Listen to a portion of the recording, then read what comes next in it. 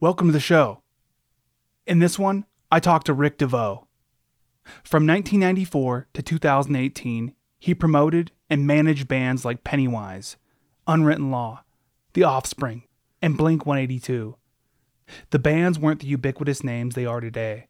They were local bands, punk rockers from California, still trying to make a name for themselves. Until Rick had an idea. What if he got their music into surf videos? They could play at video premieres, events, and competitions. The first time this idea was put into effect was in 1994, with director Taylor Steele's Good Times. Taylor's videos featured guys like Kelly Slater, Shane Dorian, and Rob Machado, and the sound of punk went right along with their styles of surfing. Eventually, with the help of guys like Rob Morrow, the founder of Morrow Snowboards, Rick found that punk sound fit nicely into the snowboard culture as well. He found that, at the time, there was a common language of anti-establishment and punk rock mentality that ran through surfing, skateboarding, and snowboarding. This podcast is made possible through the generous support of the Crude Magazine Patreon subscribers. If you already subscribe to the Crude Magazine Patreon, thank you.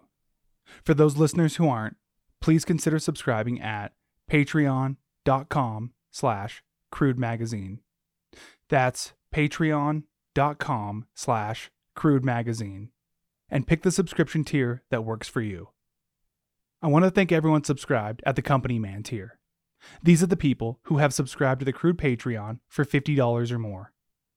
Trina Duber, Seward Brewing Company, The Grind Coffee Shop in Juneau, Derek Adolph, Sharon Liska, Jake Liska, Alaska Surf Adventure, Aquila Space, and Borderline Legacy.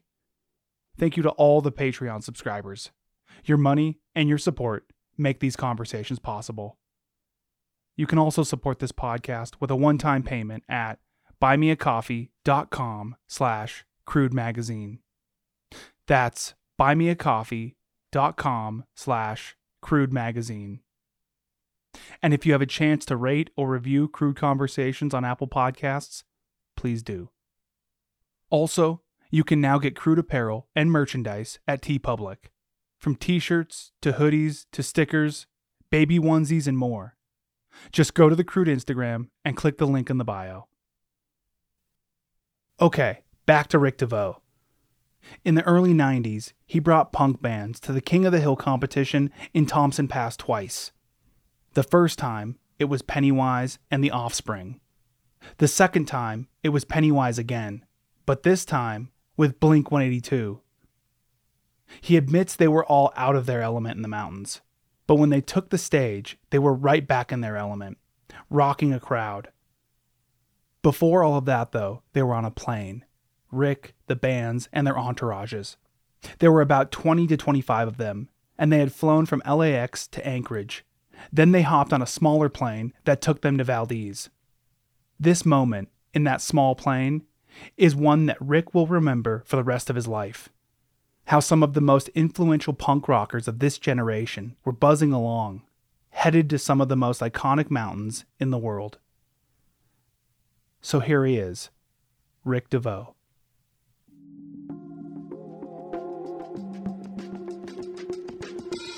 This red light right here, it means we're recording.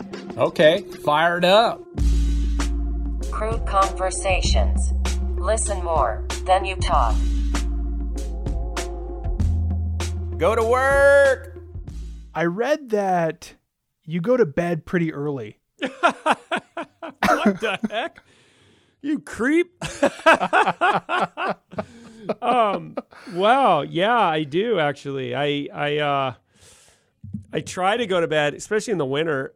I try to go to bed early and wake up early because that's what I've read a lot of successful people do. And when did you start doing that? Since I was like 10. So you read about successful people doing this when you were 10. No, it's been a joke my whole life I fall asleep during conversations. I can't drive home. Like, living in San Diego and working in the music business and being always falling asleep early is like the worst combination for a career. Like, it's horrible.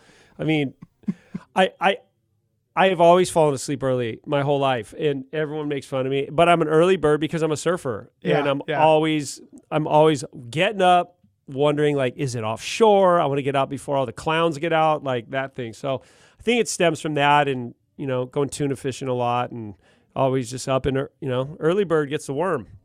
Tell me about tuna fishing. Oh gosh, it's so much fun, and you get exhausted, and it costs a lot of money. And are you going out there and just personally fishing, or this isn't commercial, is it? My boys and I are now officially commercial fishermen, and I just got my commercial license last summer, and I sold my first fish. It was 101-pound bluefin tuna that I caught on Dave Downing, snowboarder. Since this is a snowboard podcast, Dave Downing. We're very close with him and his wife Shannon Downing, and they're our neighbors. And Dave is Salty D. In the winter, he's Frosty D, and in the summer, he's Salty D.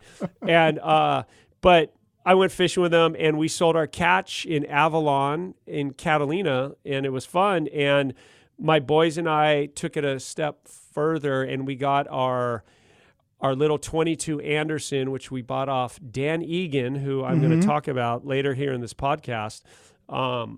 We're now commercial swordfish fishermen. And my boys have actually landed 3 in December of 22. We just got into it, and that's a whole nother ball game.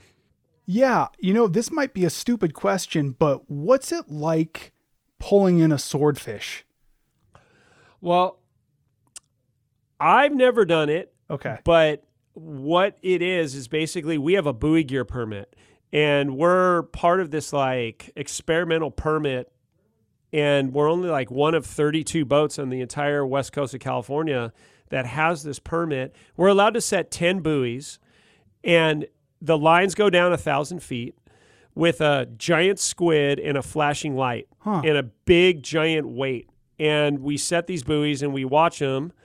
And then when one of the flags get limp, we roll up to it. We hook it up to our winch, and we pull up the swordfish, or they pull up the swordfish. I haven't actually been on a trip yet where we've gotten one, but they've done it. My son, Ryder and Fisher. But yeah, and you pull them up, and they can range from 200 to 500-600 pounds. That is wild. Because I grew up fishing with my dad, who Scott Liska. Yes. Out of Seward. We actually fished out of Homer for a little bit as well. But, I've always seen videos of like people pulling in swordfish, and it just looks like the gnarliest thing ever. Yeah. So there's 2 ways to do it. I'm glad there's 3 ways to do it. The super cool radical way is the harpoon. And on our boat, we built a plank, and we have a harpoon, and you creep up on the swordfish when they're surfacing, and you stick them. Our boat is so loud that we keep spooking the swordfish every time. So we haven't stuck one yet, but we've spent like a lot of money trying to. So we need to get a bigger boat. And that's actually why I'm actually going to Juneau, Alaska in 4 weeks. Okay. I'm actually coming up there because I'm going to buy a Delta just like your dad's. Yeah. Or your dad's X3 Deltas that he's had. What maybe led you to buy a Delta? Is it just because it's an ocean boat, or what? Yeah, it's, your dad has them, and he's such a legend, and so whatever he does, I want to do. No, they're just badass boats, and they're kind of culty. They were made in Seattle, and most commercial fishing guys buy them and redo them, and there's a lot of people are buying them from California and bringing them down here and redoing them because their hulls are so thick. Like I think in this, they're like 76, 77, 1976. And I think they made all the hulls of these deltas before they really understood the strength of fiberglass. So they made them so thick you can like literally run over icebergs. And so we've been looking for years and years, and so I finally got one. My nibs on one, so heading up there. I told your dad all about it. He was psyched. I showed him the picture. I bet. Okay, so the other day, you and I were talking, and you said you were going to grab some photos of your trip to Alaska to jog your memory. Were you able to find those photos? Yes, that was a freaking... I did that today, Cody. Yeah. That was not easy. Let me tell you something. That took me like 2 hours, and boxes fell on my head, and I have so much history, and I actually was going through these pictures, and I was texting them to Jim Lindberg, the singer of Pennywise, and he was like, he was texting me back. He's on tour right now with Pennywise and Dropkick Murphys. I was sending him pictures. And here's one regarding the King of the Hill trip. He's like, that whole thing was so sketch. We took a cat up the mountain during a ride out and nearly went down into a crevasse and nearly died. He probably means a whiteout. Like it was whiteout. It was? Yeah. Oh, yeah, whiteout. Right. That's right. Yeah, it was auto correct here. But it was funny, and then he was like, "Oh my gosh, I've never seen pictures from that trip. Jesus, wheels off!" Like I was sending him all these pictures, and it was like a blast from the past because I didn't tell Jim that I was doing this until I texted him, and then I texted you some of the pictures that I found. I must have looked at 10,000 pictures today and found 30. It's like. Not to mention, I think I now have a mold issue, which I just discovered in my closet that I didn't know. And I think now it's permanently in my lungs, thanks to you guys. As I inhaled it, it was stuffed in a closet that hasn't been opened for a long time. So what was it like to, I don't know, revisit some of those memories? Yeah, I mean, I've got them here. I brought them in. First of all, I want to know why didn't anyone tell me that I literally look like I was the fourth Beastie Boy? Like, what the hell was I literally look like a rapper. I don't know. I don't know what the hell I'm wearing. I guess in when was this? The King of the Hill. Let's see. I have 96. Here it is. Okay. Okay. I'm holding the third annual, and Cody, it's in mint condition, by the way. Yeah. It's the brochure that your dad must have made for the event headquarters. Could you describe it? Yeah. Layout designed by Jason Sealander in Oregon. Okay. This was done in Portland. I sent you, did you see the picture I sent you? I did, yeah. It says third annual right in the top left corner. That's the cover. But when you open it up, they went, whoever was doing the art or the idea for the King of the Hill was on like a serious, there's a restaurant down here in Orange County where like it's like the Knights fight everybody, and someone was on some heavy trip.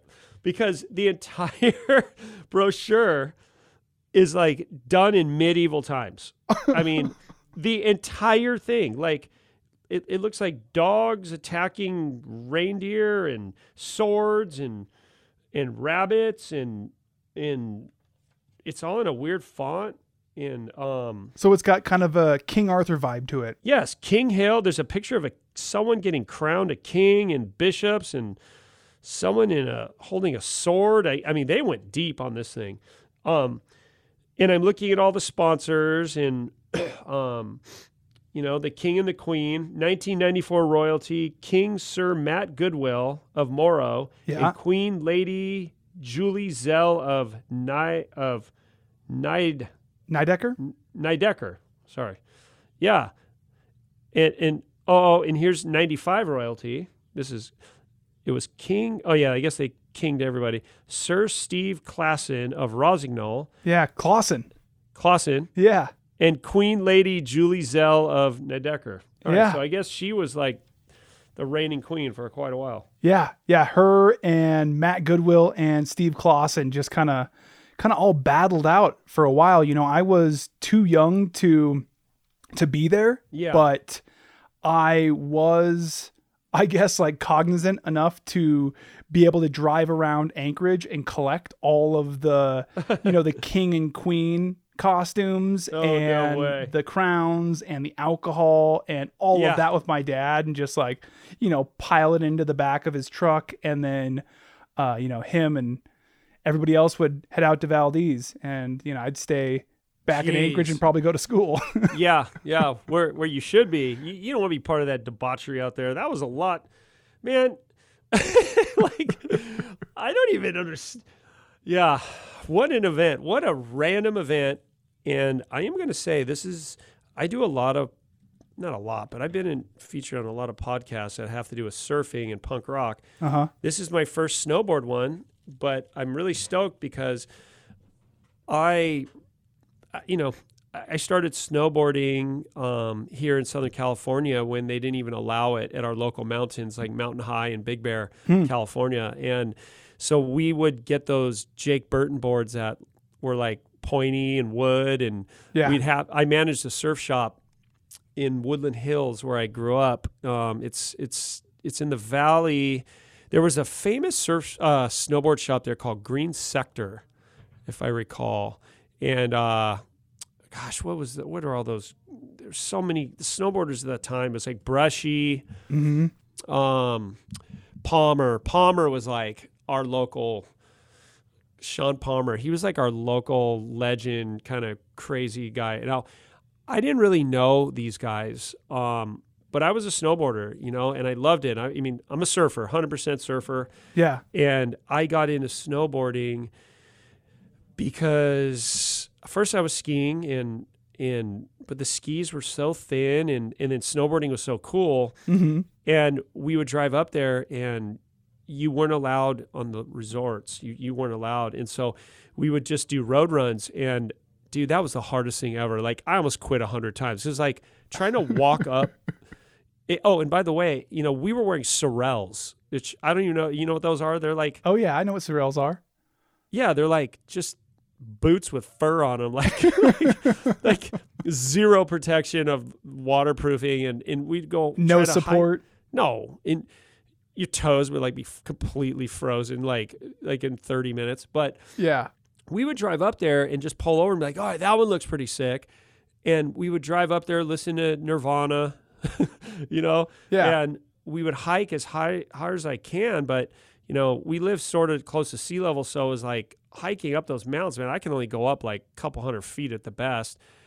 I'd strap in, and it was so hard to hike up there because you're walking like 3 feet of snow, like because on the side of the mountains they're not groomed or packed, and it was really difficult. It was always in the shade, and you'd strap on and just go and just eat freaking shit every time. Every time, like if you got 20 feet, like you killed it. Like if you did a Yeah. little blowtail or something, you killed it. But then it was just straight nose dive, cartwheel, freaking every time. And we'd go for like an hour, like, yeah, let's go back home. Like after we just drove 3 hours to get here. But, you know, fortunately things changed and the mountains realized that snowboarding was this new crazy money thing, and sure enough they all opened up. And I know there's I think a couple mountains that were staying true, like maybe in Tahoe or something, but then I got into it and just started promoting shows around snow.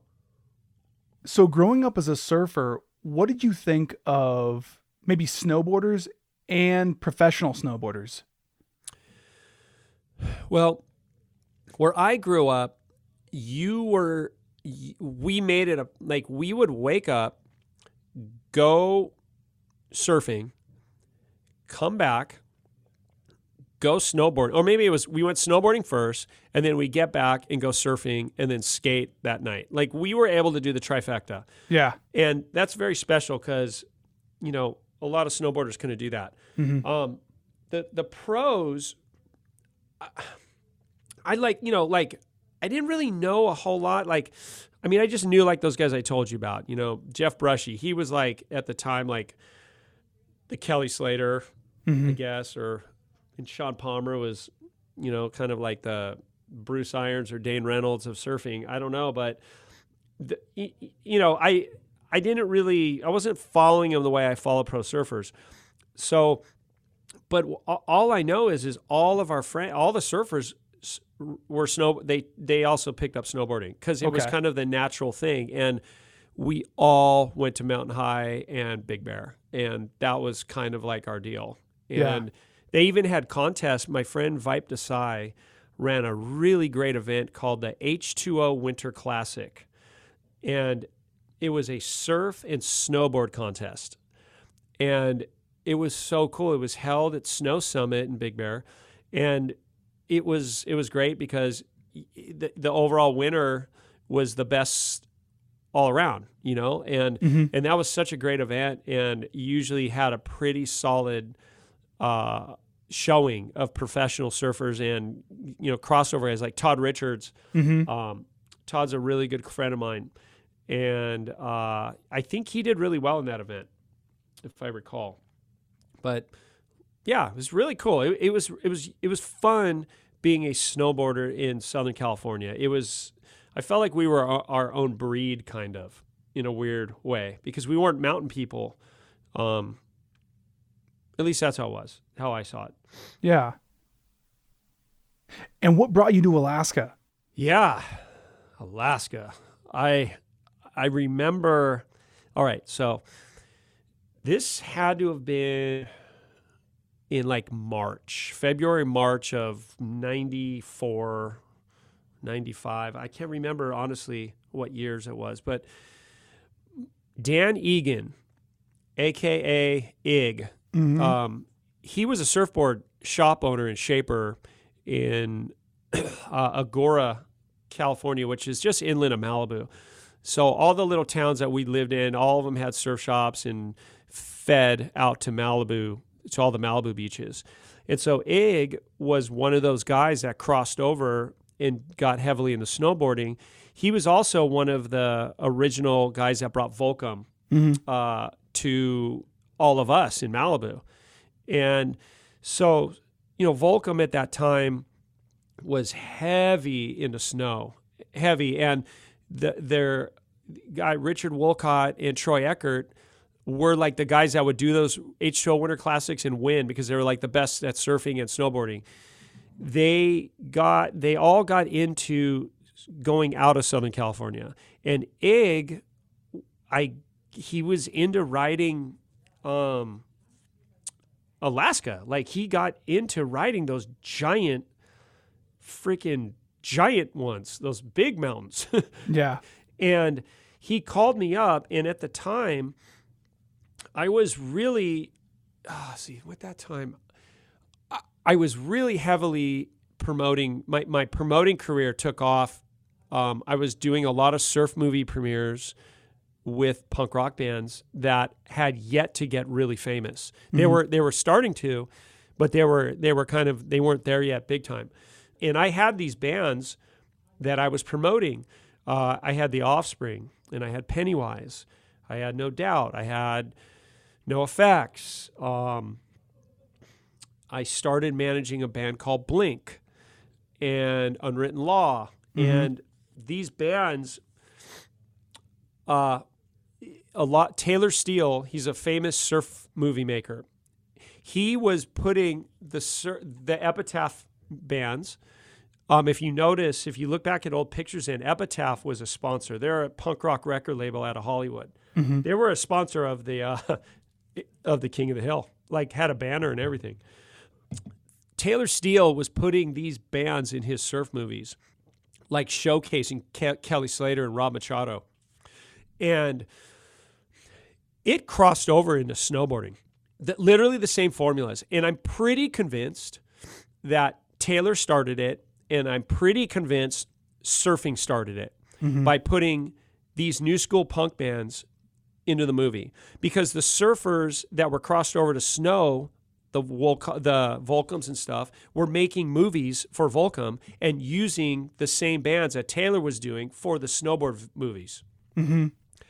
And a kid growing up in Mount Bachelor, or a kid growing up, the Mount Hood area, or, wherever, Mammoth, they grew up there, and they started watching these movies. They'd hear these bands play. So I'm pretty convinced a guy like Rob Morrow and Sean Peterson, who I haven't seen in a long time, I'm pretty convinced they too were turned on by these punk rock bands because of the crossover. I think this is what I believe. So Dan Egan called me up, who is a surfer, snowboarder, and he's like, "Hey, Rick, I got this opportunity in Alaska for this event called the King of the Hill, and they need help. They want to book, they want to bring some bands up, and you're the guy that I know that knows these bands. And they want Pennywise and the Offspring." And I was like, "Oh." He goes, "Dude, if you can get them up there, we'll pay for the trip. We'll hook everyone up with snowboards, put them in hotels." And I don't even remember if we got paid, to be honest with you.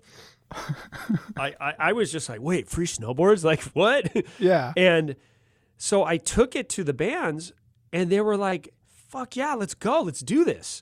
And this,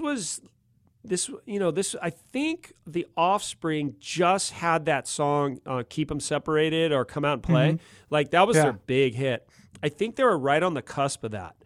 So they were still small enough to go and do cool shit like this before they blew up, right? Yeah.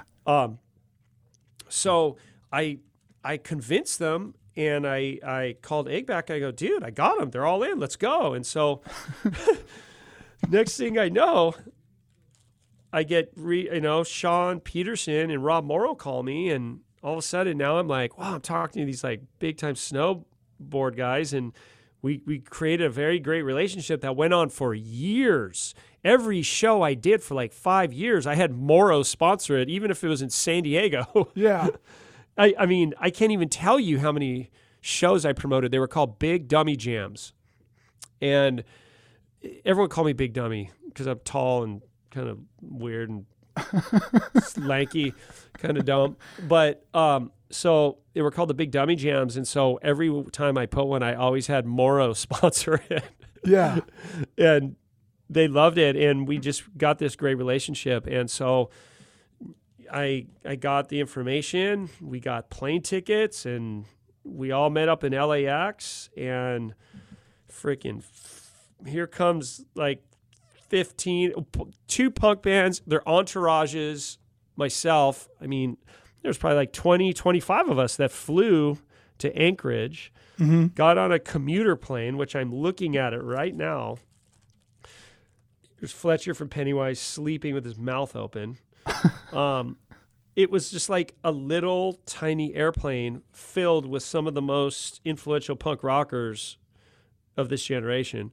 Yeah. And we flew to Valdez, and we land and are just greeted by like these snowboarders with giant pants and like Joker beanies, and so, the 90s, it was, Yeah. yeah, it was also a fashion statement. Mambo socks. Oh gosh, dude. Yeah, so that was that's how I got it, was Dan Egan from IG Surf Shop, and he introduced me to everybody. And we get up to Valdez, and everyone's just standing around trying to look, all the punkers are standing around trying to look cool. Like, Yeah. it's like freezing cold, but they're like, "Yeah, dude, I'm wearing like my t-shirt," and like it's just funny. It's just funny. And then everyone realized like, oh shit, we got to get warm. And Rob out gave us outfits. Like, we had jackets, like boxes. He took care of us so hard, him and Sean Peterson. Yeah. And it was just it was so cool, and everyone was so excited. But then we realized, we all like snowboarding. I was probably, of all of those bands, I was probably really the only one that really snowboarded at that time. Because I don't think the singer, Brian Hall and Noodles, was that much of a snowboarder. Because I'm looking at a picture of him. He's wider than Casper the Ghost. I'm looking at a photo of him right now. We're in the hall, in the Valdez Hall. His face, he looks like, remember that movie Powder? Oh, yeah. He looks like Powder with dreadlocks. He had his hair was, I love Brian. He's one of my favorite bands. The Offspring. But when you go to Ixtapa, Mexico, and you go there and you take your little girl to get their hair braided. That's what he looks like right here. And I'm holding him. I got my arm around him, and we're all standing there talking to all these snowboarders literally in double XL size hoodies. I literally look like I have special needs. I don't know. It caught me. Yeah. There's Moro. There's the Epitaph banners. It was just surreal, and we were all so excited. They had boards waiting for us, boots binding. So we get there the first night, everyone's partying, and then then it's all about the next day. We want to go snowboarding, but there's no lifts. Wait, what do you do? Wait, we're at sea level. Wait, the mountain's 5,500 feet up to sea, and we're gonna ride down to the parking lot at sea level? Wait, hold on a second. So I'm looking at a photo. I think I texted you one of all of us staring at a helicopter. Yeah. Now, funny thing, your dad and I talked about that helicopter. That helicopter crashed. That's the bubble helicopter, right? Uh-huh. Okay. But not with us in it. It crashed, I believe, a week later or a couple days later. Yeah. The helicopter crashed that we went up snowboarding on. Mm-hmm. No one died. I think there was some controversy with that. Your dad was telling me. I was hanging out with your dad about 3 weeks ago in Mexico at my house in Saladita. And we were talking about this helicopter, and lo and behold, I have a picture of it. And yeah, so thank God none of the punk bands were in it when it crashed. But yeah, there's 20 of us standing around this helicopter.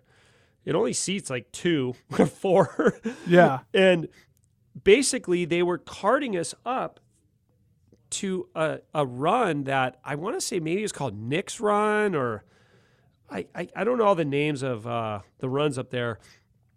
And they would just fly us up there, and it was so loud, and we'd get out of the heli, and we have brand new boards, and literally I'm riding a park board in 4 feet of powder. It's just sinking. Oh, dude. My back calf, I think, is still freaking special because of the burn I had of trying to keep my tip up. Yeah. In that. But we get dropped off, and then it was so loud, then the heli just flies away. And it's just like. And is this the first time that you guys have all been at the top of a mountain heli skiing? And we're waiting. So here's the other thing that was funny was we all wanted to go down as a group. Mm-hmm. So the helicopter can only fit so many people. So we would just wait for this helicopter to go down, pick people up, and bring it back up. And it was maybe 3 or 4 trips, and which was trippy. And I remember looking up there. I remember going, "Whoa, look at all those little black dots. What are those?" And he's like, "Those are cars." And I'm like, and then you could see the entire Bay of Valdez, and this thing looked like we snowboarded Big Bear, dude. Mm-hmm. It was an entire mountain. Big Bear, I think, is 8,000 and some change, right? And you snowboard I want to believe just 1,000 feet of elevation. So imagine being at the top of Big Bear and then going down 2/3 of the mountain. Yeah. I don't know if that makes any sense, but so when we were all together, we all were like, "All right, let's go." And we're going down. We're just going down. It's just me and the bands. Like, I maybe Sean Peterson did a run with us. I want to say he did. But, you know, we're just going down, and it took forever to go down. But, you know, it was snow like I have never been in my life. I mean, it truly is, you know, the holy grail for snow. I mean, it was untracked, untouched. Like, we were going down these things as surfers. I'm like, this is like surfing Waimea or something, like just these giant bowls and chutes and stuff, you know, and we're just all going down and falling and going down. And, you know, so we did that a few times because they give you like a token. Yeah. And it was worth like $25. That's what it cost to take the heli up. It was $25. So much cheaper than it is now. Oh yeah. And, they gave each one of us like 3. So it was like good for like, you know, a few runs. But that's all you needed. I mean, because it was so extreme. But later on that night, we're hanging out and we're getting excited because it's the night before the show, and we're all hanging out, and and we're all, you know, I think, and this is where I remember hanging out with your dad, and I want to say it was Nick Parada? or Sean Farmer. I want to say it was Sean Farmer. I mean, who was the other? Nick Peralta? Nick Parada. Nick Parada. Yeah. That's right. This is when I met your dad, because he was like the guy for King of the Hill. So I was talking to him, and we're all sitting around drinking beers, and he's like, yeah, I think someone died on that trip, or like it was close by. And we're like, what? And Sean Farmer was like, yeah, you got to be careful. I fell in a crevasse today. And he was explaining it to us, and he's like, yeah, you know, like luckily I had a peep on, and they called them peeps. I don't know if they still call them that. Yeah, beacons. Yeah. Yeah. And we're like, what's that? So you guys were up on the mountain your very first time ever heli skiing, ever being in Thompson Pass, and you didn't have a beacon. No. Budget. There wasn't enough in the budget. Yeah. Like the competitors, yeah, they all had beacons, but the punkers, yeah. You guys are disposable. Yeah. I mean, Fletcher falls in a hole. From Pennywise, he looks like a Yeti. He would just freeze. But we were just like, oh, it's dangerous. Oh, you can fall in crevasses. I didn't even know what those were. Wow, that's funny. That's cute. So yeah, that was epic. And then the next day, oh, you know what? I'm sorry. I'm getting the trips confused. I went 2 years in a row. But I think on the Pennywise Offspring trip, we just did heli runs, and we did road runs. I learned what a road run was, which was you hitchhike.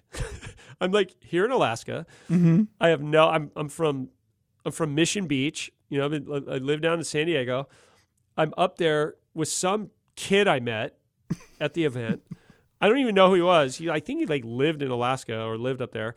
And we hitchhiked, and he's like, yeah, we just hitchhike. We get driven all the way to the top of this windy road, and then you just jump out and you snowboard down the mountain and go over the road because it had snow on it. And it was so fun. You get to the bottom, you just hitchhike again and did it again and did it again. And those were called road runs. And I actually had a lot of fun doing that. That was really cool. Yeah. The second year, I went back up with Blink-182 in Pennywise, and we actually did the airplane where it landed, it had skis on it, and then just would fly away. So, you know, it was very unique. Rob and Sean really put us in these amazing situations. Thank God no one got hurt. In the second year, someone died again. It was actually pretty dangerous. Yeah. They had avalanche issues, and, you know, it was a pretty raw event from an outside, you know, from someone who's been to like snowboard events and Snow Summit. We're all like, you know, no one's getting hurt except if you eat shit or something on a rail or in the pipe. Yeah. But it was different, and we were out of our element. But where we came into our element was when it was time to take stage. And that as the snow for all the snowboarders up there and Valdez and all the guys, all the Alaska boys that flew in and drove in, once Pennywise and Offspring started playing, I mean, you just had this amazing punk rock show in Valdez, Alaska, which probably, I don't even know if that's ever even happened again. I know they did shows in, I went ahead years later and I was promoting shows in Anchorage because I loved Alaska so much. It was like the last frontier, and I was bringing my bands and playing Anchorage. Mm-hmm. There was a venue there called the Egan Center that we would play. And so I actually really did a lot with it, with what your dad and Rob and Sean set up for me as a promoter and as a manager of my bands. I took it and I took the ball and ran with it, and it was a great relationship for many, many years. I lost track of your dad, but the name Liska is so legendary. I stayed friends with Rob and Sean for quite a while after that, as I told you, at all my shows. Mm-hmm. I had Moro sponsor it and stuff, but it was awesome, dude. The awards ceremony at the King of the Hill, I will say, was different. Sometimes it looked like it was like a Klan rally. In what way? The way they dressed up, dude. They had it was so mysterious, and they had you couldn't see their faces, and they looked like they were like poobahs and pointy hats, and we would just joke sometimes, we were like, dude, this is like some medieval Klan rally up here. What the hell's going on up here? Because you and the bands, you, Offspring, Pennywise, you guys' crew, all of this is still really foreign to you. Totally foreign. Totally foreign. I mean, not snowboarding, but this kind of snowboarding. Yeah. The big hill, those riders are different than all my friends snowboarding. We would snowboard to kind of, mimic surfing. Mm-hmm. These guys, like your dad and your uncle, Jay, they're dropping down these chutes that are, when we were flying over them in the heli, we were like, Dan Egan was like, we went down that chute and we did that run yesterday. I mean, dude, it was vertical, for a long part of that stretch of that thing. Do you think it's comparable to the big wave surfers who surf like Pipeline? Well, Pipeline obviously gets big and it's scary. Yeah. But I would kind of more make it comparable to the guys that are out there surfing, the Cortez Bank. Okay. It's just 100 miles off of California. It's just a reef, and they just surfed it literally on this last swell. We had that 50-year swell. The guys are surfing Mavericks and Waimea and those kind of things. That's kind of what I would compare it to, because it's kind of like the big mountain riding of snowboarding, right? And those are all huge waves that you just mentioned. Yes, those, in the ways I mentioned, those are there's a different breed of surfer that does those. The guys that are doing those contests are not on the world tour. Does that make sense? They're not competing with John Florence and Griffin Colapinto and stuff. They're different names. They're different guys. Their boards are totally different. They're chasing huge storms and wearing blow up vests. And my son's a big wave surfer and he dabbles in it, and he was just surfing this. He was out the other day, and on the buoys, it was 45 to 50 feet, and him and his friend both took what they said was a 45 to 50 footer on the head, broke 5 feet in front of them. They're pulling their vests, getting hit by the turbulences. He's like, I've never experienced anything like that in my life. And his other buddy, Brandon Waller's he said he almost blacked out. They were so scared. So when I see these guys your uncle and all these guys riding mountains that have crevasses and the vert on them, and their boards are so much bigger and everything's so much bigger. Yeah, it's comparable. It's kind of the same. Those guys could sit at a table and sit there and be like, yeah, I know what you mean. I kind of understand. You know what I mean? Yeah. But from SoCal, we're like the shortboarders, we're like, let's go to Trestles, let's surf, Malibu. Like that's different. We ride small boards, and that's kind of like in snowboarding, it's like go to Big Bear and ride the park. Yeah. It's like freestyle versus big mountain. Exactly. Yeah. Okay. Yeah. That's exactly what it was. So, it was just so cool, man. I'm looking back. I also came across so many other pictures of my career in music and all the skateboard movie premieres and surf movie premieres and snow movie premieres. Like, it's just action sports in the 90s. There was it was the best time in that era, hands down. I wonder what you thought, if anything, about the scene being created up in Alaska by my dad, my Uncle Jay, and everybody else who was involved in it. I guess, what would become the Borderline scene. I had a lot of respect for those guys because I saw we were all bonded by two things, by obviously snowboarding, but punk rock.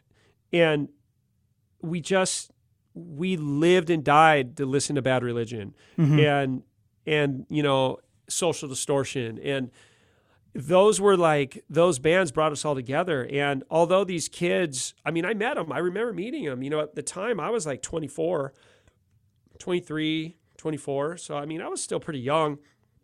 I'm 54 now. We had a connection, they were just surfers to me, but in a different kind because I remember, like I said, I met that kid and I don't remember his name or anything, but we were just so stoked to share stories about him snowboarding in Alaska and me being, as a surfer. But I recognize, we all sort of dress the same. And we talked, there's a little bit more of maybe a redneck vibe going on at that time. Maybe their sideburns were a little thicker than ours and a little more pork chopped out than ours and stuff. But we did have that common, bond, which was, punk rock music, and our love for riding a snowboard. And so the Borderline scene that you guys all came up in and stuff, I want to say like your dad, and, he did such a great job kind of, turning that into a scene for kids to like go and do cool stuff and stay out of trouble. Although you Alaskans, I know, get in a lot of trouble. Your dad told me so many stories. We just can't drive around, Cody, in the back of a truck shooting shotguns out the back of our truck. Like, we're not allowed to do that in San Diego. Yeah, I think you might get in a lot of trouble. Yeah. So, it was probably a little more loose. You guys had a little more loose than we did, but we all we had that respect for each other through music and our love for just riding snowboards. Yeah. Isn't there a story about how Fletcher from Pennywise dressed up and then kicked open the door to Blink's hotel room? Yes.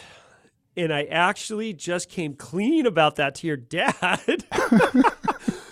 So this was year 2. I got invited back, very honored, and I started managing Blink. Can't remember if we were Blink 182 yet. It was very early on in their career. But Rob Morrow just loved Blink, and he loved what I was doing, and I kind of wasn't going to take no for an answer because I was their manager, and I'm like, dude, I am wherever Pennywise is going, Blink's going. Mm-hmm. So we fly up there, and well, let me rewind. I was sitting down having a margarita with your dad, and he was like, yeah, that whole thing just, kind of went upside down on me financially. Yeah. And I'm all, yeah, really? What happened? He's like, oh, just a bunch of debauchery and, a bunch of snowboarders, like blew up fire extinguishers and kicked doors down and broke windows and all this shit. Yeah. And I'm sitting here going, ooh. And I'm like, I got to come clean. He's like, what? And I'm like, that was Pennywise. And he's like, what? And I go, all right, here's what happened. So the show was over. Everyone was partying, and we all go back to our hotel.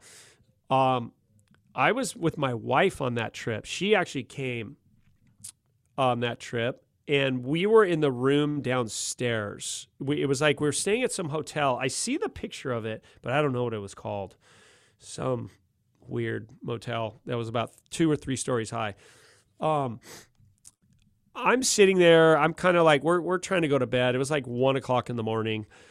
And I just hear all this screaming directly above my room. I mean, and it was Blink. So it was Mark Hoppus, Tom DeLonge, and Scott Raynor. Travis Barker wasn't even in Blink at the time. And I just hear all this screaming. I'm like, what is going on? It's slamming and, at 1 o'clock in the morning in Valdez, Alaska, it's like dead silent. You can hear a pin drop. And it was really loud. And I run upstairs and I look down the hallway and I'm just like, what the fuck am I looking at right now? I'm like, what am I even looking at? Fletcher's 6'8", and he's a big, scary dude. His whole entire back says "fuck off." It's a tattoo, right? He has 35 self-inflicted cut wounds on his arm, and it's not from suicide or anything like that. It's because he likes pain. I look down the hallway, and he's dressed up, from my recollection, as like the Tin Man from Wizard of Oz, wrapped in tinfoil, walking down the hallway, like,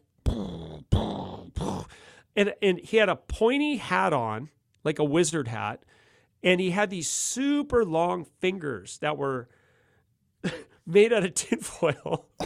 And he had like all the cronies with him. Fletcher always had his cronies, even in Valdez. And he had this, they were kicking down the door of Blink. And I'm like, dude, don't mess with Blink. Come on, dude, don't. They're just like, get out of my way or we're going to freaking get you. They had a surfboard leash. So Fletcher, by trade, his dad was an electrician, and he learned to be an electrician. He rigged up hot wires into the Velcro part of the leash and ran the wires up, and on the other end was a 110 plug. It was called electroshock treatment. He had 2 spray bottles on the sides of his like holsters, like guns, like just clear spray bottles you'd buy like at Home Depot or something, like you'd mix bleach in. They were mixed with water and Tabasco sauce, and the guy next to them busted into the hotel fire extinguisher and pulled the fire extinguisher out. And I was like, dude, please don't. And they were going to try to get me, and I ran away. And I ran downstairs. I locked the door, barricaded my door. I told my wife, Julia, I'm like, it's going to get so bad all of a sudden. She's like, oh, should we be scared? I'm like, I don't think they're going to mess with us because you're here, but Blink are done. They're gone. And she's like, are you serious? And I'm like, let's just wait and see. So all of a sudden, rewind here, I just start hearing all this, more noise. Now it's getting intensified. It's more than it was at the beginning when I ran up there. Mm-hmm. And bam, you hear the door break open and you hear screaming. And Blink were not the most masculine fellas. Tom, you like, oh my gosh! He was screaming. I could hear him crystal clear. And they're like, no, Fletcher, no! And I hear a door slam. Tom, later on I found out Tom barricaded himself in the bathroom.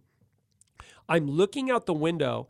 All of their luggage is flying past my hotel room and into the snow down below. All their suitcases, their snowboards, everything they had in that room, took it, opened the window, and threw everything out of the room into the snow down below. Scott Rayner was drunk and kind of fell asleep, so he was the first victim.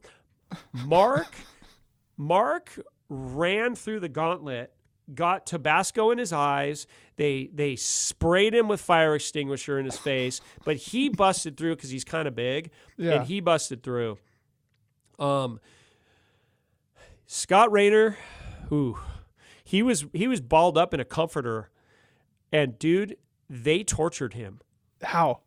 They kept shocking him. They would plug the shock in with the leash. They attached it to him, sprayed his eyes, blew him up with fire extinguisher, and kept shocking him. So gnarly. And he was squealing, crying like, stop. And they were all jumping on him. They were wasted, pouring beer on him. Like, it was gnarly. Yeah. So then Tom finally goes, fuck it. And he opens the door, runs out. They catch him. They torture him, but he didn't get as bad as Scott. Scott literally got annihilated. Oh my gosh. The sheriffs come. The sheriff. Oh yeah, the cops come. The hotel person. Fletcher's a master at coming up with excuses. He somehow talked his way. Say they got attacked by groupies. He lied and got his way out of it and all that stuff. So I want to say there was even some poo-poo involved. Oh my gosh. I think there was, but he loved if Fletcher would call out poo-poo party, you run for the hills, dude. Oh my, like just full on rock star. Yeah, he would just crap in his hand and like a monkey. Yeah, he was so gnarly, dude. I love being around Pennywise, but that was always the give and take. Like he would, he just would do stuff to you. Like I remember one year I was promoting Pennywise in Blink up in Big Bear at the convention center, and I was staying with Pennywise's booking agent at our cabin. Is my future wife's parents' cabin, and at 2:30 in the morning, Fletcher, he had a cabin too. He had his Bronco. He came up and pushed my Isuzu Trooper down the hill while it was in park, and smashing into my car like 2:30 in the morning, like. He just does crazy, crazy stuff. I mean, I toured all over the world with this guy. He'd break into your room and shoot you with a BB gun, and, I mean, or just, just like, dude, like, I remember one thing in the Valdez airport. I was sitting by the carousel and he pushed me so hard I fell into the carousel, went through the flaps and popped out on the other side. And I remember I bruised my knee so bad because I fell, those like have a little sharp corner. I hit that and fell into it, and then I ended up, the worker's like, what the hell are you doing back here? And I was like, dude, so that's kind of, I came clean with your dad that was actually Pennywise who caused all that damage, and I apologize to him. What did he say? You fuckers. That sounds like him. This cost me so much. Yeah. Do those guys remember that incident with Fletcher and Valdez, Pennywise and Blink? Sure, of course. Yeah. Yeah. Do you know how they reflect on it now? I haven't talked to those guys about King of the Hill, dude, in 25 years, except today when I hit up Jim. I'm going to actually try to get Jim to do an interview for you. That would be great. I'm going to try to get, maybe one of these guys that actually went up and they can talk about what it was like playing. Yeah. But, I was the guy. I was the one that had the connections, and Danny hit me up, and we did it 2 years in a row, and it was so much fun. I'm very grateful I got to do that. What about you? What do you think about that situation when you look back on it? It was just so raw and so cool. And, I don't know if events like that can happen in today's world. I don't know. I don't know how advanced Alaska's gotten. But I've been to, Park City and in Mammoth and Tahoe, and, those mountains are so corporate and so bougie now that, I don't think stuff like that would happen. Nowhere at least in the continental United States. Maybe still in Alaska, but yeah, I don't know. I just think it was ballsy and really cool. And, you know, your dad and the boys, they mastered riding those big mountains, and they took it to the competitive level. I mean, it's same kind of thing happened in surfing, you know, it's the same kind of thing. So, yeah, you got to give tip your hat to those guys. And I don't know what snowboarding in those big mountains are like anymore. I mean, is it still a popular thing? Are they still doing it full steam? I don't really hear much about it. Yeah, they do. You know, those heli operations are still busy. It's just expensive now, you know. Oh, I see. Yeah. Yeah.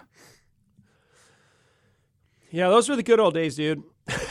So you're in Thompson Pass at King of the Hill. Did you have a moment maybe at the top of a mountain or at a party where, you know, you're thinking about how this surfer kid from California, you know, made it all the way out here? Oh, yeah. I mean, it really... it's funny you say that. I actually do remember a moment, and it wasn't the first trip. I distinctly, it was called, where was the run? There was a run where the airplane landed on. I can't remember if it was Dave's run. I don't remember. They all named him after people that obviously kind of went down these runs. There was like Dave's run, Nick's run, you know? Mm-hmm. But it was the one run where the plane, and when it took off, I remember I was going down, and it was me, my wife, and Mark Hoppus. And I remember I stopped, and when we stopped snowboarding, we just sat there, and it was dead silent. And I was like, how crazy is this? Like, no one's around. Like, we could die right now, and no one would even know where we are. But yet we have these amazing conditions. Our boards were we learned the second year to get bigger boards. Mm-hmm. Yeah, I was just like, wow, this is cool that my love for surfing led to punk rock, and punk rock led me to snowboarding and doing this. So yeah, it was, when I tell my kids these stories, they look at me and I show them these pictures. I was showing them this morning, and they're 21 and 24, and they're just like, wait, what did you guys, wait, that's you? Like, they're blown away because, you know, they don't know what this is. Helicopters and slam pits and some weird convention center where they filmed Deadliest Catch. Like, I don't know. Do you ever get nostalgic for those days? Yeah, I do. Wait, you know, especially like today when I was digging for you, trying to find these pictures, I mean, I found so many great memories. You know, the same kind of shows I did for your dad, I was doing in, you know, Byron Bay, Australia, and Sebastian Inlet, Florida, or North Shore of Oahu. You know, I did the same style shows, whether it was surfing, skateboarding, or snowboarding. Mm-hmm. I do them in Big Bear. That was just my deal. I kind of found my niche of being the action sports dude who did all three, who surfed, skated, and snowboarded. And I brought my bands in that whole world. I was the one guy that was doing it. And Mm-hmm. I was really lucky. I was at the right place at the right time. I pinch myself, but it was, you know, I just followed a passion, and that was really how I got to all these places. And I'm still getting to do stuff like this to this very day, dude. It's nuts where passion will take you. Mm-hmm. You know, I watched this movie, Momentum Generation, the other night about Kelly Slater's crew, and I think it was really reminiscent of so many crews back then, you know, with the camaraderie and shit talking to each other. Yes. Yeah, the Momentum Generation. So that was me. You know, I promoted Momentum 2 and all of Taylor's movies. And I actually provided a bunch of photos for that documentary. That was our world. And I was the guy that threw the parties that were also known as tours. Mm-hmm. They were just parties. Like I'd get we would jump in a van with, you know, Kelly Slater and Tommy Curran and Pennywise and Unwritten Law and Blink, and we'd tour Florida. Mm-hmm. We'd just fly to Florida just to tour Florida. Yeah. Because there was surf there. and driving around, sitting in the back of a van with Kelly when he was dating Pamela Anderson, and telling us some pretty crazy stories. Any stories that you'd feel comfortable sharing? Oh, no. Can't tell those stories. I can't tell those stories. No, they were... What do you think they were? They were a kid who was on Baywatch dating one of the hottest playmates. Yeah, Kelly got around. He was a legend. He still is. Yeah, He's freaking yeah. surfing the Pipe Masters like next week, and he won it last year. He's 50 years old. I mean, Yeah, dude's a legend. yeah, he's a goat. And yeah, so it was just really neat. My love for all this stuff, how it got me to meet guys like your dad and Rob Morrow and, and Dave Downing and Shannon and, the Burton people. And I don't know. It's really cool. I actually need to get some snowboard. I get a snowboard from Dave. And I mean, the snowboarding's been so great this year, but dude, I get so cold now, man. Like, Yeah. I just like that. And that's what I was telling your dad. I'm like, he's like, he told me he hasn't been snowboarding much. And I go, but we've had like the most amazing winter ever. And he goes, yeah. He's all, but you get it, right? Like, we're sitting under a palapa 3 weeks ago during the worst, like wettest winter in California, cold, freezing. And it's like 85-degree water, 85-degree air. And I'm like, yeah, warm is better. Did you guys go surf together? I did not get to surf with him. Okay. He lives, you know where he lives, where his house is. Yeah. Yeah, we didn't link up. I had only a few days left of my trip, but we're gonna hook up. He's there for a minute. Yeah. Yeah, I remember when he started to switch over to surfing and it just became kind of his new obsession. And how he is with anything, he's going to drop fully into it. He did, and that new boat he has, like that's a full commitment. I know how expensive those boats are, and what he did at Sourcet out in New Orleans, I think it was. That's how I reconnected with your dad, funny enough. You and I are talking here because I'm a Delta geek, and I found your dad on a Delta forum somehow, his boat, and I'm like, is that the same guy? Alaska Surf Charters. And I just hit him up like, I think in January of 22.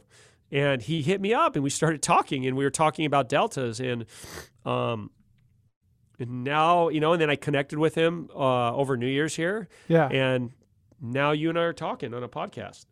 Yeah, it's wild. It's the universe, man. I know. I'm so excited to tell Todd Richards that I did a snowboard podcast. What's funny is I have actually been trying to get Todd on. He said he would do it. We just kind of like, things just kind of evaporated with, getting busy. Well, I will get it done. I'm going to comedy night with him Friday night. So, right on. He and I, we go on surf trips all the time. And it's so funny because, we hang out as surfers, and he's a famous snowboarder. Yeah. I mean, he's legit, right? He's a commentator for the Olympics. He's got the Monday Mass. He's Team Quicksilver team manager. But to me, he's Todd. And I go, Todd, don't you think it's kind of funny that I never, talk to you about snowboarding? He's all, I love it. I feel like people who do sports professionally, they love not talking about it. It's true. It really is true. Yeah, I'll get him on for sure. I'll get him on. I wonder what it's like for you nowadays to get out there and surf, doing it for fun. Yeah. And it's something that you've grown up doing for so long. Surfing, I have to go every day. I'll go out if it's 1 foot, and I'll go out if it's double overhead, depending on the wave. But I mean, it'd be no different really if I lived up in Tahoe. I'd probably go snowboarding every day. It's just easy. You throw your wets. I live right at the beach here in Encinitas, and I just run out and go catch some waves and go out for half hour, an hour, surf with some friends. And I don't know. It's just this thing that I've got to do every day. Otherwise I can't get my day going. It's bizarre. It's easier than snowboarding because I can just jump in the water and be done in 1 hour or half hour. Sometimes I run out and go out right before dark, but there's just something about that connection of, jumping in the ocean. And I don't know. Like Billabong said back in the 80s, only a surfer knows the feeling. It really is kind of true. I wonder if you have a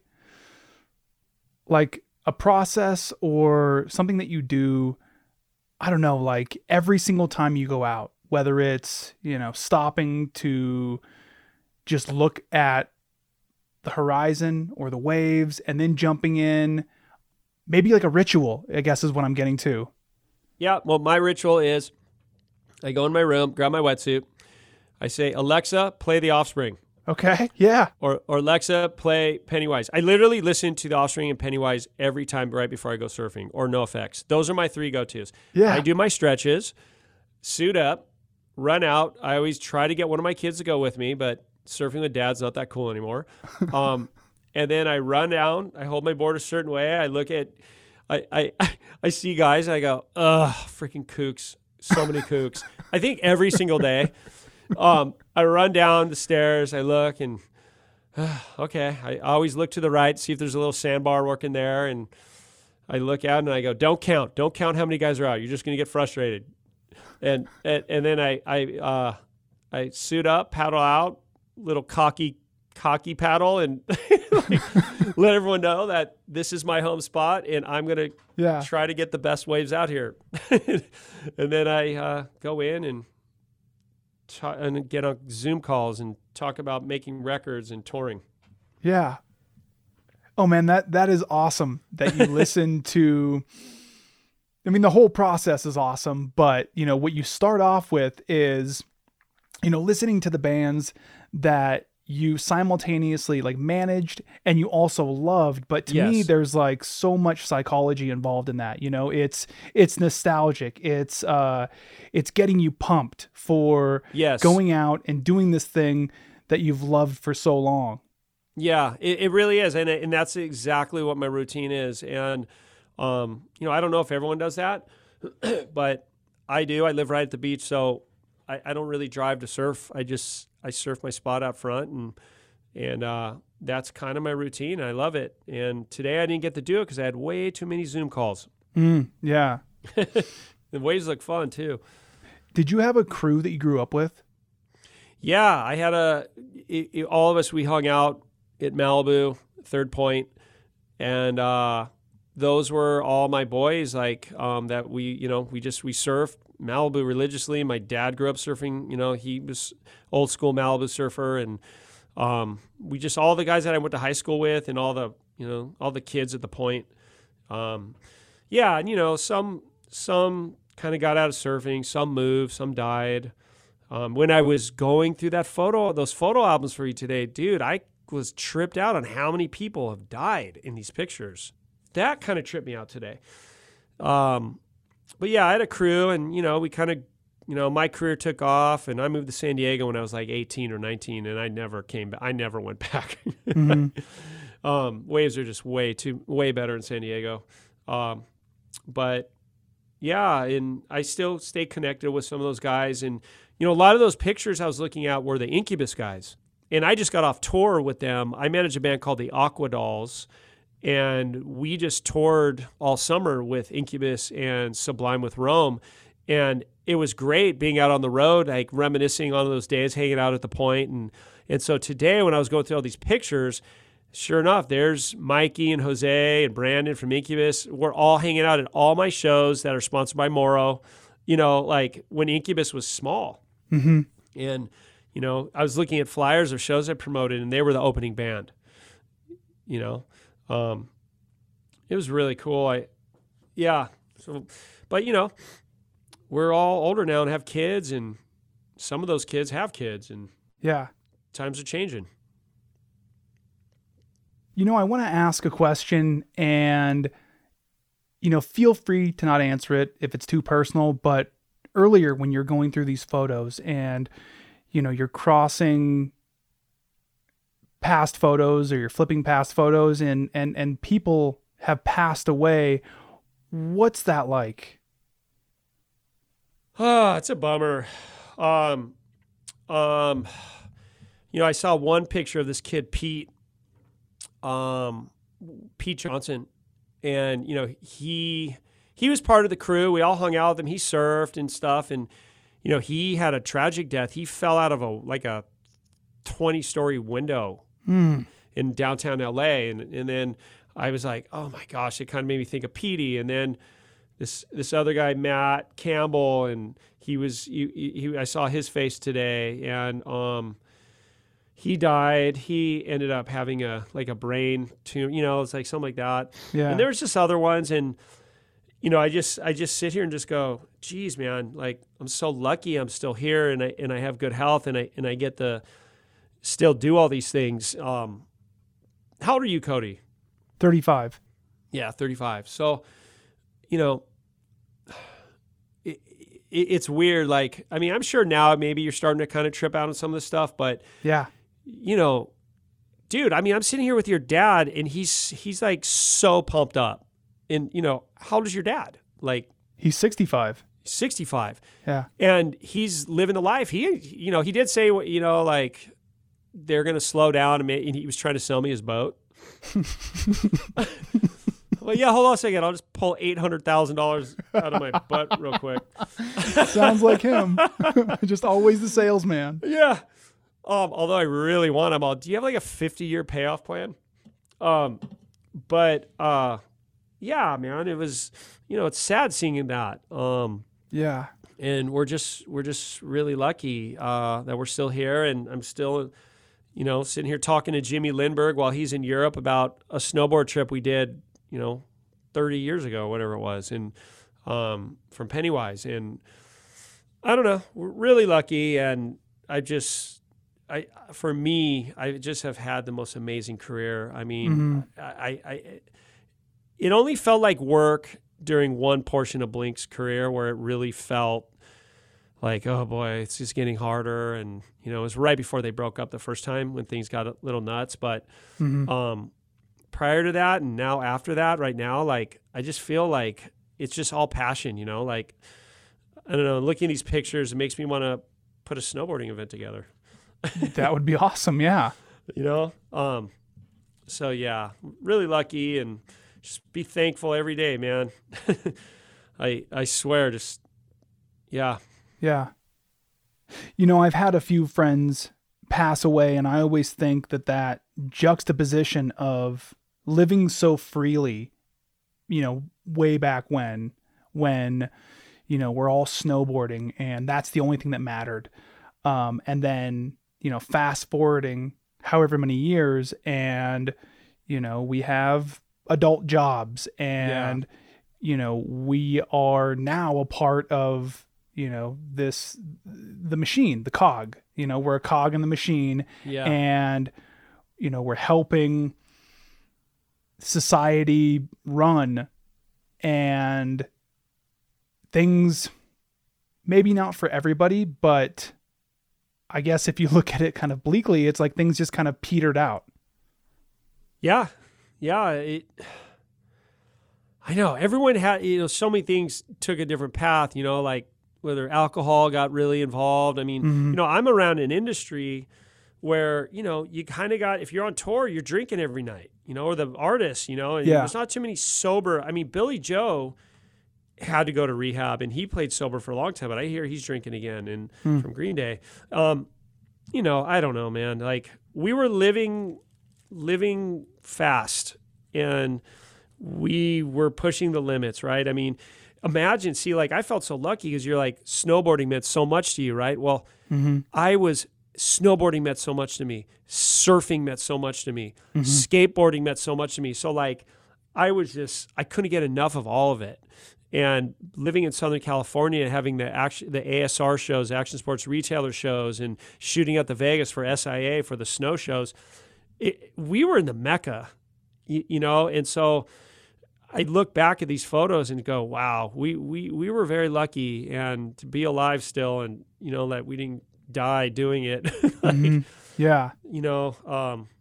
yeah, kind of does hit home a little bit. Do you ever talk to your son about being mindful about how he treats his body? Yeah, my older son he's one of the best free divers in the United States. And I can say that because he's on the Rife team, which is like, if you're a snowboarder, I guess back in the day, if you're on Burton or, he was, it's for spearfishing.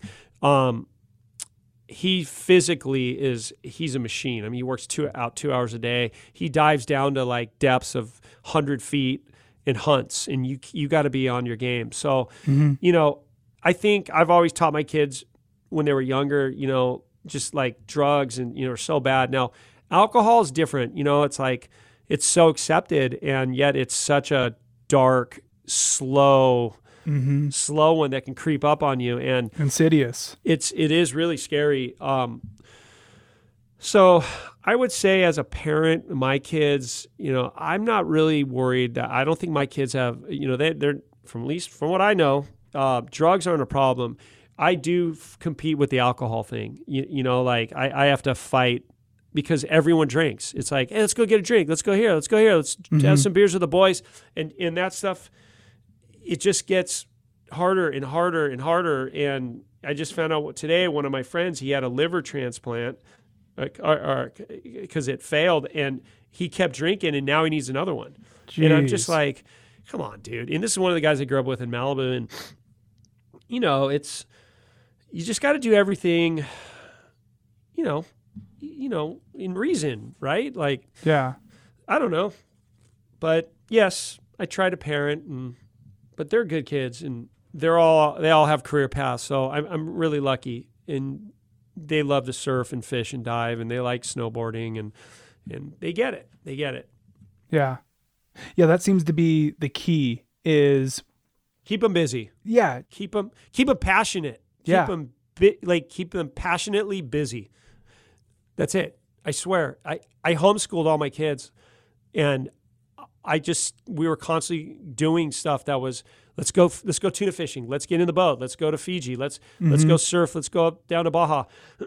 and I got them so passionate about that stuff, and I was lucky, and we didn't have time for all those like stupid kids that are trying to be the cool kids at school. We didn't care.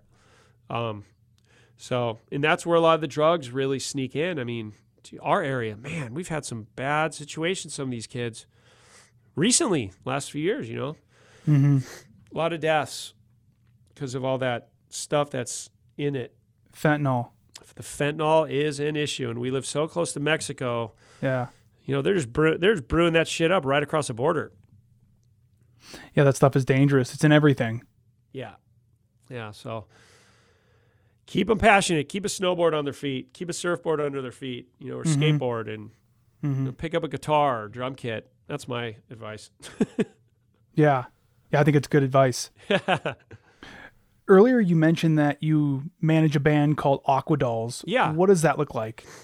The Aquadolls are a 3-piece female band from Orange County, and I started managing them about 3.5 years ago, and I was really on the hunt for the next Go-Go's. Okay. And my daughter asked if she can get into my business, which I was like, whoa. She was like a full accredited yogi, got real famous in the yogi space. At 12 years old, she was on Good Morning America and everything. She was the youngest yogi in the United States, taught all over the world. Huh. And she comes to me and goes, hey, I want to do your business.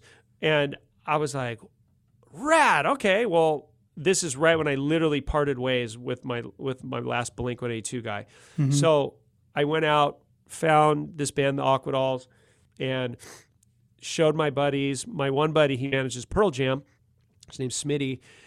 He used to play shows with the Go-Go's, and he knew it. And so I told him, painted my whole story. And 3.5 years later, the band's played Lollapalooza, just toured with Incubus. We did Austin City Limits Festival. Eddie Vedder's put us on Ohana Fest, and we have a new record coming out this year. The producer of the Goo Goo Dolls produced it. And there's an awesome surf guitar, mermaid, punk vibe band. They're awesome. real fun to listen to. And I also managed another band called Sitting on Stacy, and they have an interesting story because they were signed by Joe Jonas of the Jonas Brothers. Huh. And that was really interesting, and I started managing them, and I went on tour with the Jonas Brothers and Sitting on Stacy in Mexico in September. What was that like? Crazy, dude. I bet. 4 crazy shows with the Jonas Brothers. Like literally machine gun guarded girl, like the Beatles. Yeah, that's what I would imagine. And we were getting the runoff. From it. So it was great. I love my job. I love managing bands. And now I'm going to start producing some TV shows down here at Loft 100, which I'm talking to you from here in Carlsbad. Okay. And I'm going to manage my buddy Sully's band. It's a 10-piece band full of old dudes. But they're really good. They're like a house band. Yeah. And I don't know, it's fun. And they're letting me produce TV shows, and he wanted me to do this podcast here. And I just did a documentary for Netflix last week on punk rock and here. And so I don't know, like my career keeps going. I'm super stoked.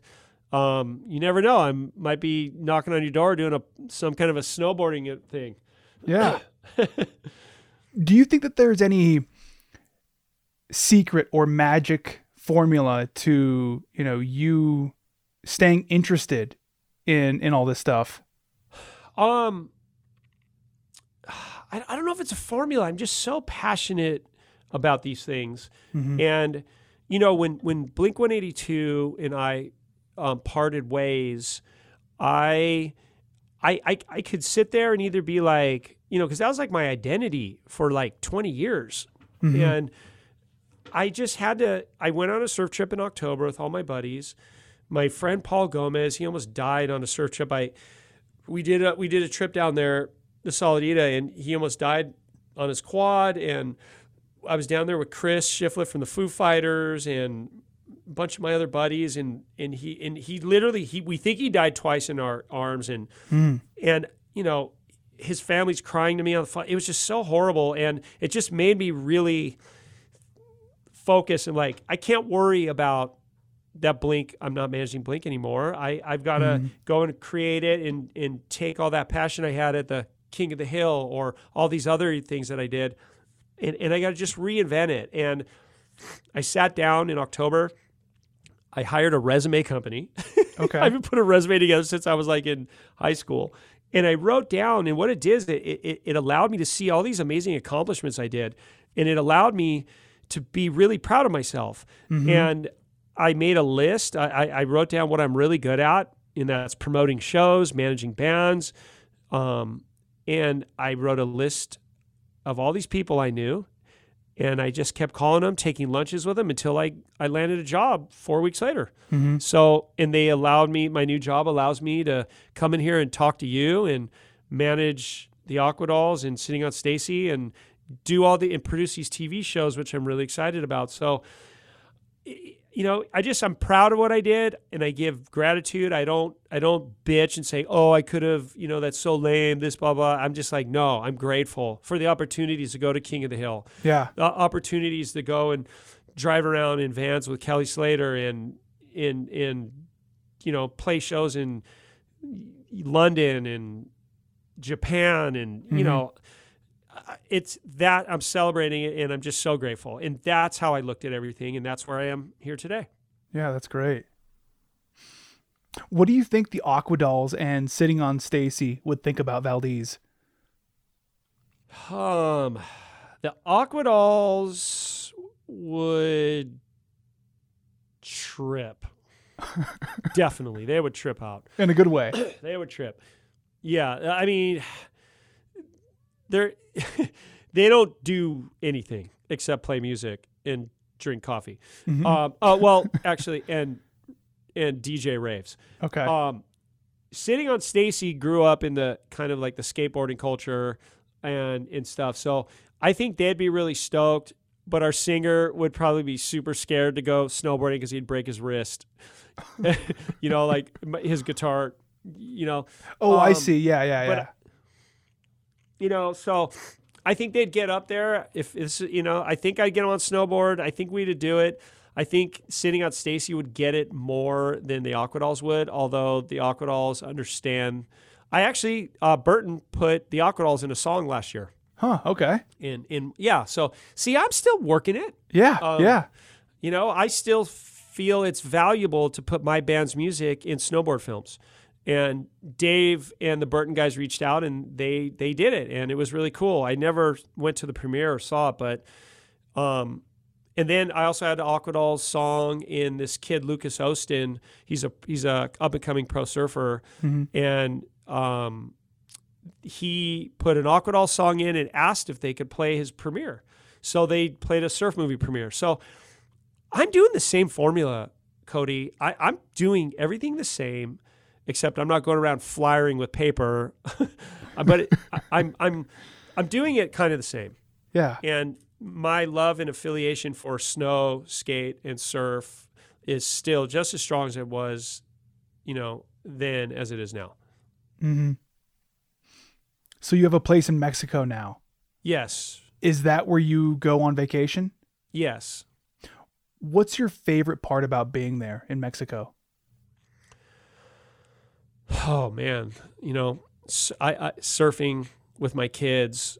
I value it so much. So like you dads out there, if you can go snowboarding, and your kids are 10 and you're going riding with your kids, like, take as many pictures because it goes so fast. And that's my favorite, to watch my boys dropping in and bottom turning and blasting a big frontside air reverse, and I'm like, yeah, dude, that's so sick. And I get all geeked out. That was so sick. And they're just like, cool, Dad, but it means a lot to me. And, being down there with my friends and, just hanging more quality time with my wife, and the weather's so nice there this time of the year. And,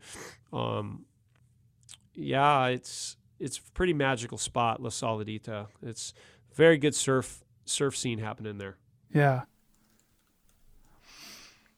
Well, Rick, that does it for my questions, man. I want to thank you for spending this time with me. Yeah.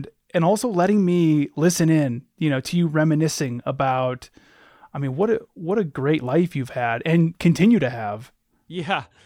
No, I appreciate you. When you reached out, I was so stoked. I was like, yeah, let's talk about snowboarding and punk rock. Hell yeah. Yeah. Well, and shout out to my dad, because after you and him like kind of met up and chatted, he texted we reconnected. My dad texted me and he was like, hey, this guy Rick has some great stories. He brought Blink-182, Offspring, and Pennywise up to King of the Hill. You should get him on an episode. So yeah. Well, yeah, that was really neat connecting with him, and I will find him and we're going to go surfing, and I promised him a couple rides on the jet ski, do some step off. So right on. I'm going to get him on one. And if you come down there, man, like, you just hit me up. Now we're homies. Yeah, we're buds. I'd love to, take you surfing and come down there and man. So right on, Cody. This has been really fun. Thank you so much for having me. Do you have anything else you'd like to add? Oh man, I just really thankful to, all the bands that have given me trusted me and let me manage their careers if they ever end up hearing this. And, very grateful to Pennywise and Blink Eyes and Epitaph and Morrow, your dad, and everybody, for believing in what I did, and Dan Egan for connecting me with King of the Hill.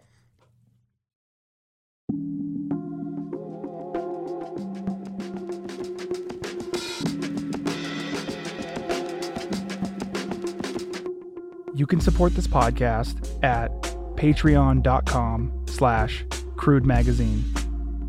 You can also support this podcast with a one-time payment at buymeacoffee.com/Crude Magazine.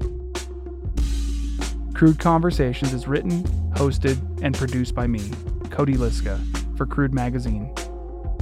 Music was produced by Alcoda Beats.